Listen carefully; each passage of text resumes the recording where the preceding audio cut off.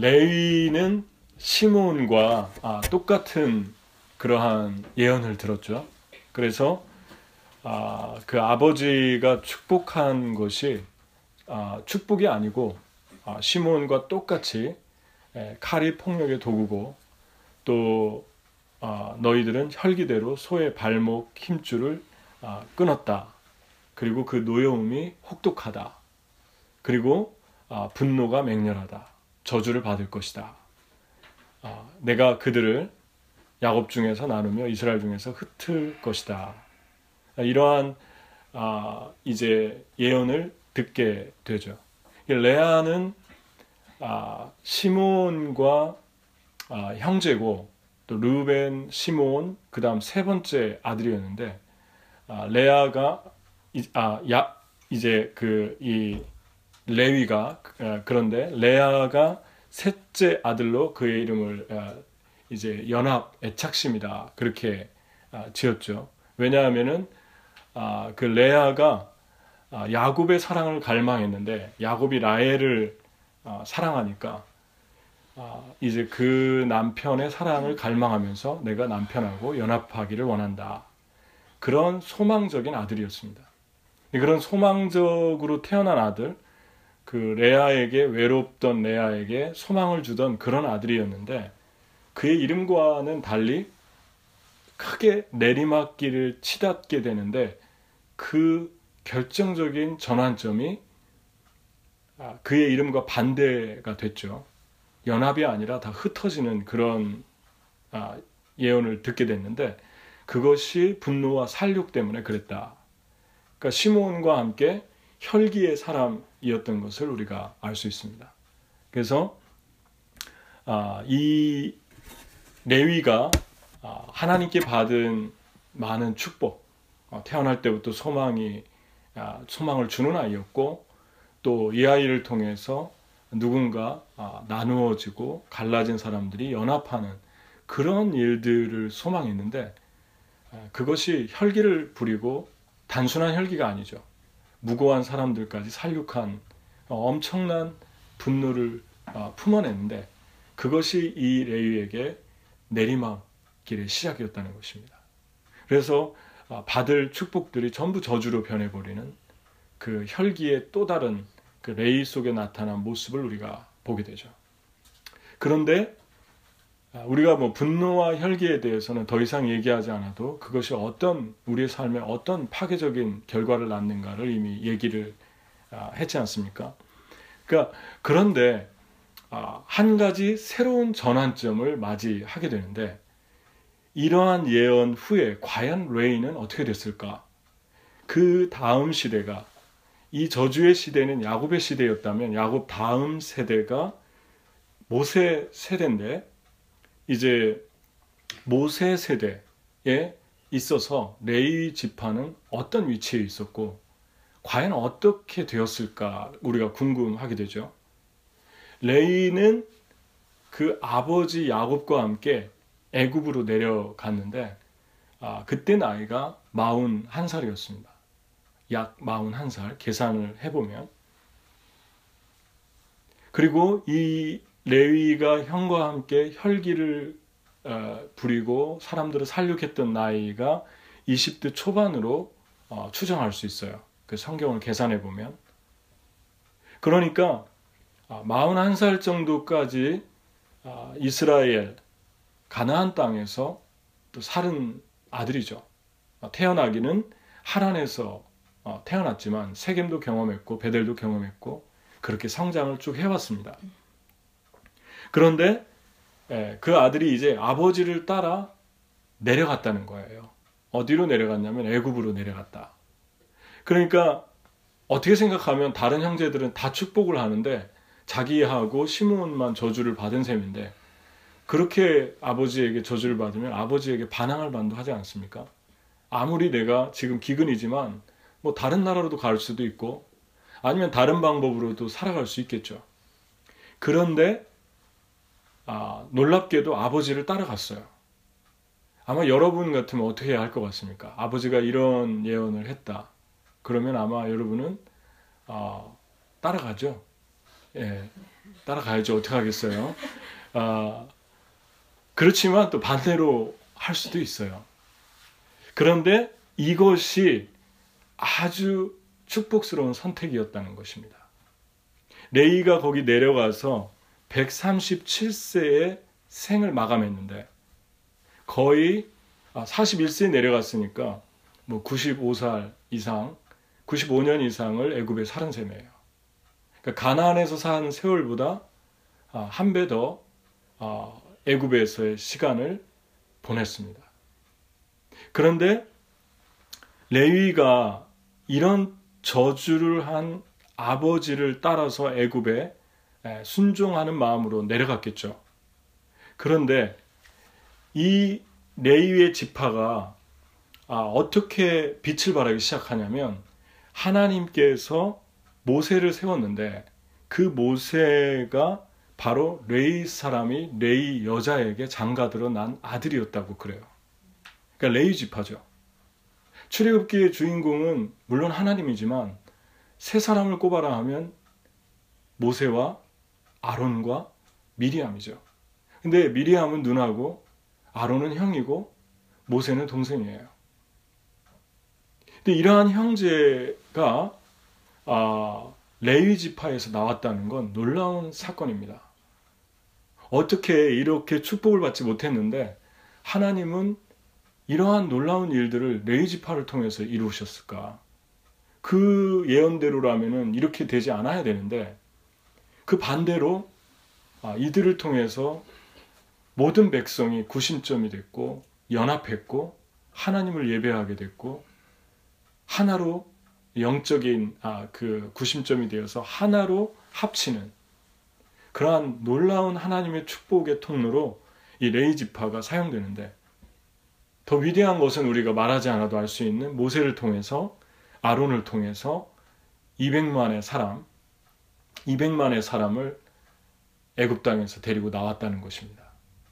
그러니까 엄청난 일을 레위 지파를 통해서 하셨다는 거죠. 그런데 출애굽기 2장에 레위 지파 사람이 레위 여자에게 낳았다 그러는데 그 사람들의 이름이 구체적으로 다른 성경에 나와 있어요. 민수기 26장 59절을 보면 26장 59절을 제가 읽겠습니다. 아므람의 처의 이름은 요게벳이니 레이의 딸이요 애굽에서 레이에게서 난 자라. 그가 아므람에게서 아론과 모세와 그의 누이 미리암을 낳았고. 다시 한번 아므람의 처의 이름은 요게벳이니 누구의 딸이라고요? 레이의 딸이에요. 그렇다면 레이의 직계 손자가 모세가 되는 셈이에요. 요게벳은 모세의 어머니 요게벳은 레이의 딸이었다는 것입니다. 친딸이었다는 것입니다. 그러니까 이 요게벳을 통해서 모세가 났고 모세는 이런 엄청난 구원, 압제와 노예와 학정에 대해서 아이를 태어나면 그냥 애굽에서 이스라엘 자손의 아이가 태어나는 대로 남자아이는 다 죽이도록 엄청난 명령을 내렸는데 이 여인은 요게벳은 모세를 죽이지 않았어요. 그냥 성경에는 출애굽기 2장 2절 5절을 보면 이렇게 나와 있어요. 모세를 왜 죽이지 않았는가? 그 여자가 임신하여 아들을 낳으니 그가 잘생긴 것을 보고 석 달 동안 그를 숨겼으나 더 숨길 수 없게 되매 그를 위하여 갈대 상자를 가져다가 역청과 나무진을 칠하고 아기를 거기 담아 나일강과 갈대 사이에 두고 그의 누이가 어떻게 되는지를 알려고 멀리 섰더니 바로의 딸이 목욕하러 나일강으로 내려오고 시녀들은 나일강가를 거닐 때 그가 갈대 사이의 상자를 보고 시녀를 보내어 가져다가. 그러니까 아이가 너무 아름다워서 석 달 동안 이제 더 이상 숨길 수 없었어요. 너무 잘생겨서 살렸다. 그럼 못생기면은 뭐 죽였겠네. 그게 아니고 이 말씀만 보면은 그게 아니에요. 히브리서 11장 24절을 보면 못생긴 것도 억울한데 그죠? 11장 24절에 보면 이렇게 얘기합니다. 히브리서 11장 24절을 누가 한번 큰 소리로 한번 읽어줄래요? 히브리서 11장 24절 찾은 사람이 경혜자매가 읽어주세요. 믿음으로 모세는 장성하여 바로의 공주의 아들이라 칭함받기를 거절하고 24절이에요? 네? 23절은 뭐죠? 네. 믿음으로 모세가 낳았을 때에 그 부모가 아름다운 아이임을 보고 석 달 동안 숨겨 왕의 명령을 무서워하지 아니하였으며 예, 무엇으로? 믿음으로. 그러니까 왕을 무서워하지 않았고 아이를 낳지 말아야 되는데 낳았고 그 아이를 숨겼고 그 아이를 키웠고 놀라운 것은 미리암이 멀리서 엿보다가 엄마가 갈대상자에다가 철저하게 물이 새지 않도록 역청, 아스팔트 같은 걸로 다 메꾸고 띄웠는데 바로의 딸이 목욕하러 오는 자주 오는 그런 장소였죠. 그러니까 믿음으로 소망을 가진 거예요. 그리고 그의 딸 미리암은 멀리서 엿보는 어떻게 되나 보면서 엿보는 그래서 그 딸이 아기가 오니까 당황하니까 그 딸이 바로 어머니를 소개시켜주죠. 유무라고. 친엄마로 소개시켜주죠. 유대인들은 특히 아이들을 말씀으로 양육하는 분들이 아버지보다 어머니의 영향력이 전통적으로 내려오고 있어요. 그래서 어머니가 아이를 품을 때 이미 태에 있을 때 품을 때 이미 쉐마를 들려주는데 성경을 계속 낭독해주고 3살에서 6살이 되면 자기 집에 밥그릇이 어디 있는가 보다 말씀이 어디 있나를 다 이미 알게 되는 그런 교육이 유대교육입니다. 그렇다면은 여러분 이 사건이 이 요게벳이 단순히 그냥 우연히 그냥 잘생겼기 때문에 이 아이를 살린 게 아니고 믿음으로 이 모든 모험을 강행했던 것을 보게 됩니다. 그런데 그의 자녀들 또한 아주 경건합니다. 미리암은 믿음으로 어떻게 보면은 들키게 되면 죽을 수도 있는데 믿음으로 지혜를 발휘하고 믿음으로 어머니를 소개시켜서 말씀으로 양육을 하게 하죠. 모세도 어머니 품에서 믿음으로 큰 거예요. 그래서 아까 미리 읽었지만 믿음으로 모세는 히브리서에 장성하여 바로의 공주의 아들이라 칭함받기를 거절하고 도리어 하나님의 백성과 함께 고난받기를 잠시 죄악의 낙을 누리는 것보다 더 좋아하고 그리스도를 위하여 받는 수모를 애굽의 모든 보화보다 더 큰 재물로 여겼으니 이는 상 주심을 바라봅니다. 그러니까 믿음으로 모세는 바로의 궁을 떠난 거예요.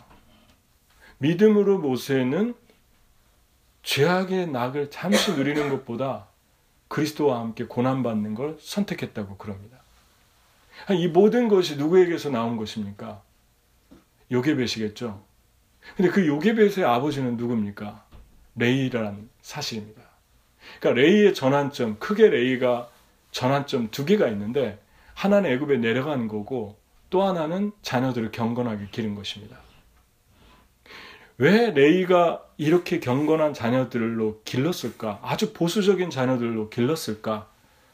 여러분 구체적인 이야기는 성경에 안 나와 있지만 이게 증거입니다. 요게벳 이야기가 모세가 믿음으로, 요게벳이 믿음으로, 미리암이 믿음으로 자란 것이 레이가 왜 이 아이들을 이렇게 길렀나의 증거 자체라는 것입니다. 이것의 에비던스라는 것입니다. 여러분 왜 그랬다고 생각하세요? 물론 성경에는 그것까지 구체적으로 이런 증거들은 있지만 구체적인 것을 적어놓지 않아요. 그러면 한번 생각해 보십시오. 이미 20살 초반에 그는 디나가 세겜에 여러분 세겜을 그때 지나왔죠. 코거리 귀거리 하면서 우상 숭배하는 완전 타락한 도시가 세겜이었다고. 근데 그 세겜에서 우상 숭배로 쩔어 있는 가족들을 탈탈탈 털어서 모든 것들을 다 태우고 묻었던 곳이 바로 그 베델입니다. 여러분, 그렇게 그냥 물들어 버린 거예요. 물들어 버렸고 자기 동생이 그렇게 욕을 당하게 되고, 그리고 그 땅의 풍습에 쫓아가다가 그 땅의 사람들을 보러 나갔다라고 하는 건, 그때 제가 얘기했잖아요. 단순히 보러 나간 게 아니라 계속적인 용법이었다고. 계속 왔다 갔다 하면서 그걸 즐긴 거예요. 그러다 봉변을 당한 거죠. 그 사건이 레위에게 있어서 단순한 사건이 아니지 않습니까? 그러면 그 20대 청년이 어떤 생각을 했을 것 같습니까? 내가 딸을 갖는다면 나는 이 딸을 하나님 말씀으로 기를 것이다. 그리고 보수적으로 기를 것이다. 더군다나 세겜과 애굽의 환경은 비슷합니다. 애굽에서 그냥 놔뒀다가는 언제 잃어버릴지도 모르는 상황이에요. 누가 채갈지도 모르는 그런 문화와 우상 숭배에 쩔어 있는 그런 도시입니다. 그런 나라예요. 그러니까 요게벳이 레이의 교육을 받았다는 거, 그리고 요게벳이 믿음으로 모세를 키웠다는 거, 미리암을 키워냈다는 거, 아론을 키워냈다는 것이 레이의 증거가 됩니다. 레이의 두 가지 큰 전환점이 이것이었다는 거예요. 하나는 애굽으로 내려간 것이었고, 그 애굽에서 다시 한번 큰 전환점을 붙들었는데, 터닝 포인트를 맞이했는데, 그것이 자기 자녀들을 믿음으로 성장시켰다는 것입니다. 여러분, 이 시대에 요게벳과 비슷한 처지에 있는 사람들이 너무 많았습니다. 그런데 믿음으로 반응한 사람, 목숨을 걸고 반응한 사람은 요게벳이었어요. 그런데 그 지파가 레위 지파입니다. 그러면 이 사람 개인의 이야기가 아닙니까? 이건 개인의 이야기로 볼 수가 없어요. 왜냐하면 레위의 직계자손인데다가, 레위의 직접 손자인데다가, 또 하나 큰 증거는 하나님께서 치밀한 계획으로 모세를 레위 지파에서 선택했다는 것을, 성막을 만들고 성막에서 봉사하는 지파를 레위 지파로 세운 데에서 드러나게 된다는 것입니다. 이것은 우연이 아니고 한 개인의 이야기가 아니고, 하나님은 철저하게 요게벳을 시작해서 모세와 아론과 미리암을 통해서 하나님의 영적인 세대를 일으키려고 치밀하게 계획하고 작정했던 것을 우리가 알게 됩니다. 근데 거기에는 누가 있었냐? 크게 두 사람이 있었는데, 하나는 레이가 자녀들을 경건하게 길렀다. 아멘. 그리고 또 하나는 요게벳이 반응했다. 믿음으로 모세의 엄마는 모세를 숨겼다. 그렇게 히브리서에 성령은 우리에게 조명을 해주고 있습니다. 여러분, 하나님은 이 사건을 통해서 우리가 붙들어야 되는 것은, 하나님은 다시 레이에게 기회를 주십니다. 그리고 그 레이는 다시 그에게 찾아온 전환점을 놓치지 않았어요. 오늘 말씀의 제목이 전환점입니다. 지난주에는 놓칠 수 없는 기회인데 은혜로 써놨더라고요, 제목을. 괜찮아요. 그러면 중요한 게 아니니까. 선교는 왜 누가 하는가, 그런데 설교는 왜 누가 하는가 이렇게 써놓고, 너무 기가 막혀서 얘기하고 싶지도 않아. 이제 그냥 놔둬. 저는 알잖아요. 전 성격이 몇 번 얘기하다 안 들으면 절대 얘기 안 해요. 그냥 알아서 해. 알아서 듣고. 목사님들 볼 거예요, 아마. 설교는 왜 누가 하는가. 목사님들 볼 거예요. 제대로 했으면 좋겠어요. 여러분, 잊어버렸네. 여러분, 중요한 거는, 레이는 20대에 인생의 큰 내리막길을 경험했죠. 그 분노를 조절하지 못하고 참지 못했다가 모든 그의 이름과는 정반대의 삶으로 치달았어요.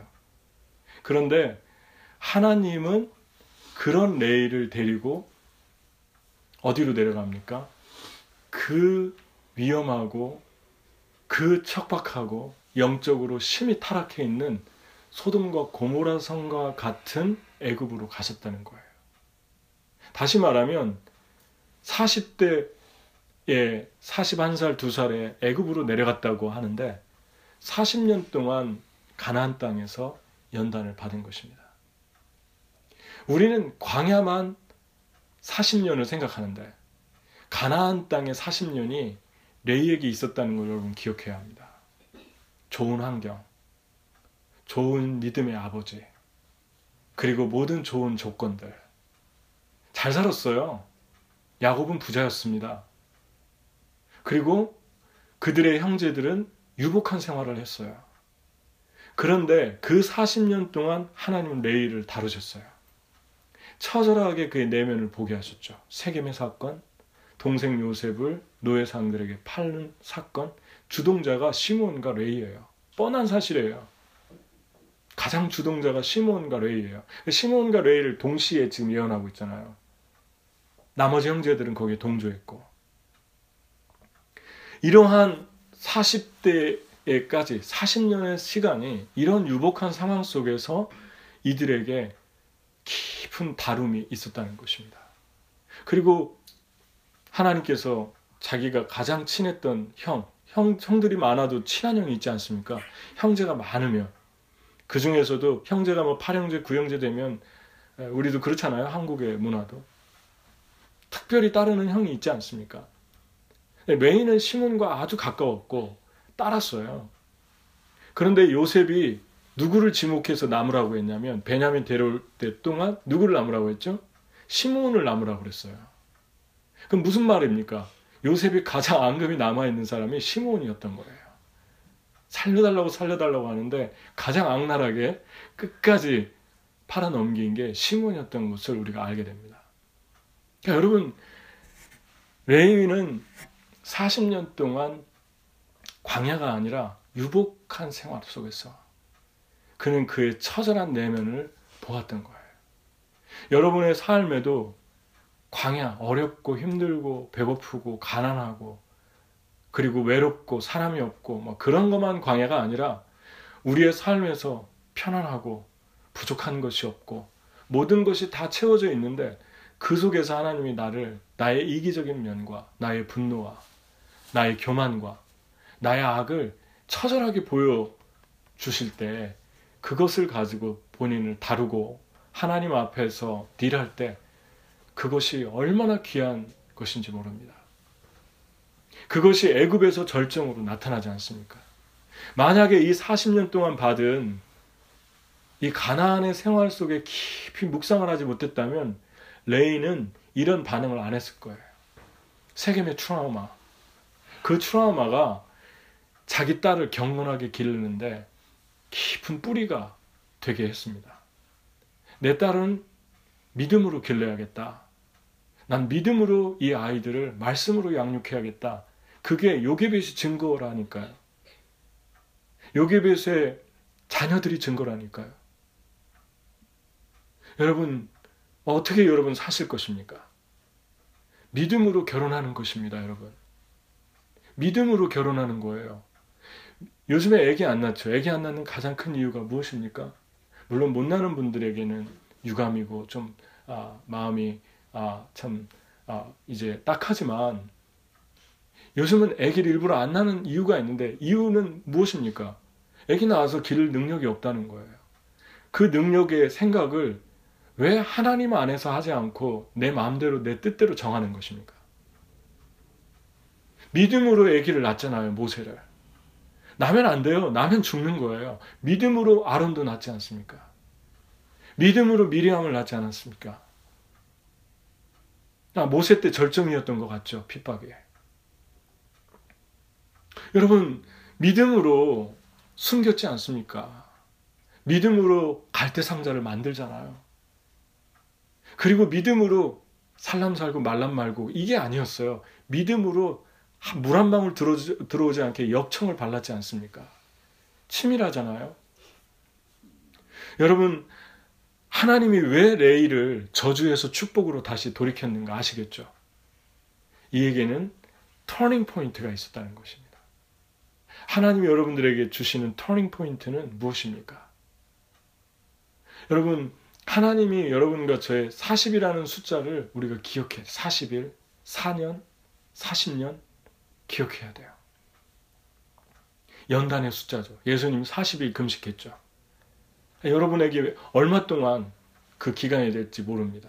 근데 그것이 광야가 될지 가나안에 될지 전혀 예측을 할 수 없어요.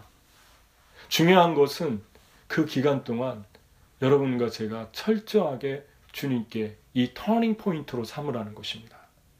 그 안에서 받은 모든 아픔과 어려움들을 성화시키라는 것입니다.